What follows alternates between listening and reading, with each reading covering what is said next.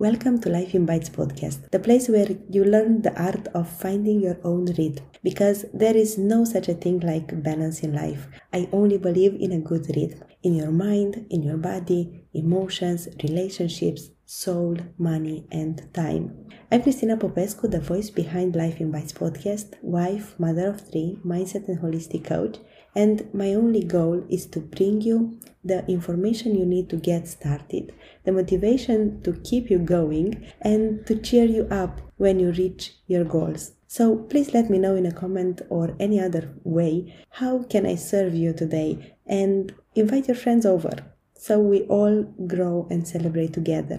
In today's episode, we are going to talk about how being stressed changes the structure of your brain. Have you been tired, feeling isolated, had problems sleeping, restless legs, feeling moody or down? Well, we all been there. The name what you feel and have is being stressed. Stress isn't always a bad thing though. It helps when you have an exam, or when you run from a marathon, or you run away from danger. It keeps you focused. Stress makes you more productive and way more focused. When the stress is like we all experience it, every day, in a continuous mode, the stress affects your brain. Basically, your brain structure is changing. Chronic stress activates your hypothalamus connected to the kidney to release cortisol. Cortisol is a hormone meant to make you run away from danger. When the stress does not go away, the cortisol stays in the body day in, day out. This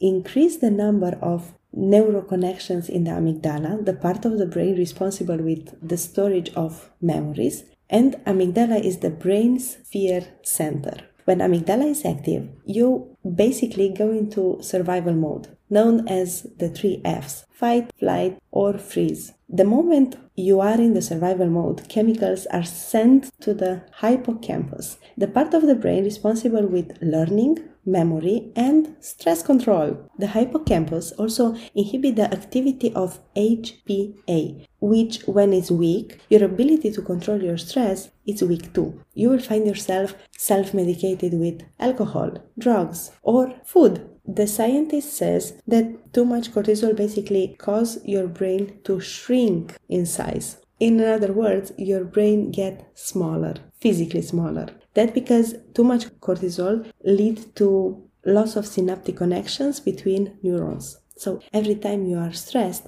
basically your brain becomes smaller because synaptic connections between neurons are destroyed. When the part of your brain called cortex shrinks, you will find that you have problems with concentration, decision-making, judgment, and social interaction. Chronic stress leads to less neural cells in your brain, which leads to challenges in learning and remembering things. Do you remember when was the last time when you tried to learn something but you just realized you can't concentrate and focus? Or do you recall learning for an exam and get in the exam room and you cannot remember anything? Well, this is what happens. The cortex shrinks every time when we get stressed. This set the stage for mental health disease like Alzheimer and depression. And we all know 2020 is just a year to remember, because there's so many changes and so many stresses and so much unknown. So we were more stressed this year. So if you find yourself in a place where you cannot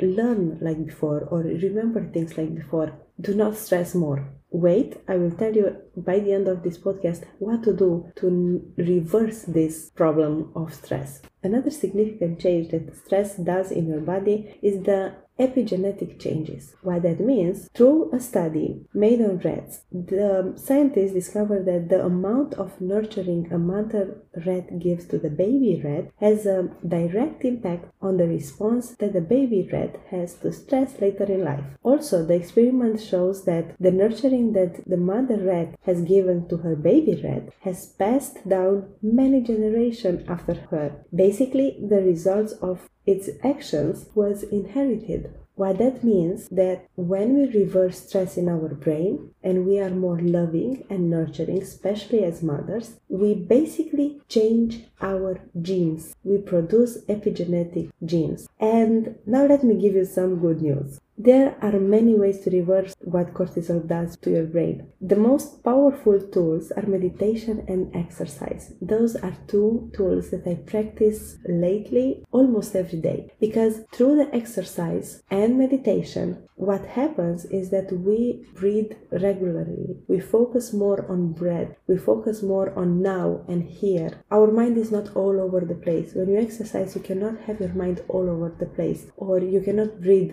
chaotic because you cannot move anymore, right? When you meditate, your mind is present to now, to this one very moment. And you also work on breath. Those are my favorite tools. When I exercise, I do Pilates because it's a slow and low impact exercise, but makes me feel every single muscle of my body. So when you stay focused and present in the moment and you breathe deeply, the level of stress drops down and the size of your hippocampus is increased, which improves your memory. That's why after we exercise or we do meditation, we remember things and we can learn easier.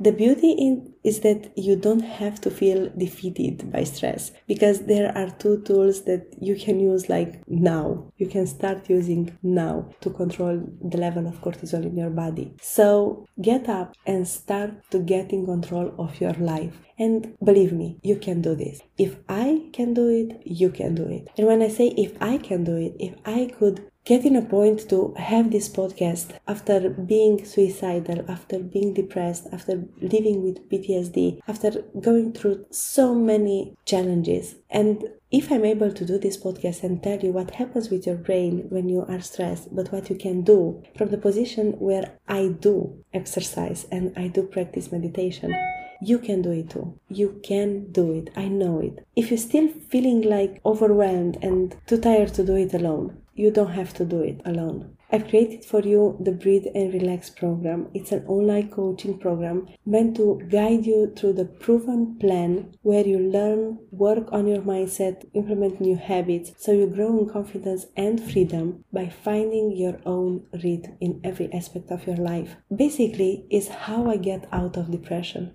and how I managed to lower my anxiety and manage the level of stress in my life. In the description below, you will find the contact information, and I'm here for you to get you started. Is this useful for you? Let me know by leaving a comment, subscribing, and sharing this podcast with your friends. If you are a high achiever, I bet most of your friends are too. And you know how lonely that place can be sometimes when it comes to discussion like mental health and stress. So that an information coming from someone we trust, it might be life-changing. And never underestimate the power of sharing. Till next week, I wish you a relaxing week and a lot of joy. Thank you for being here today.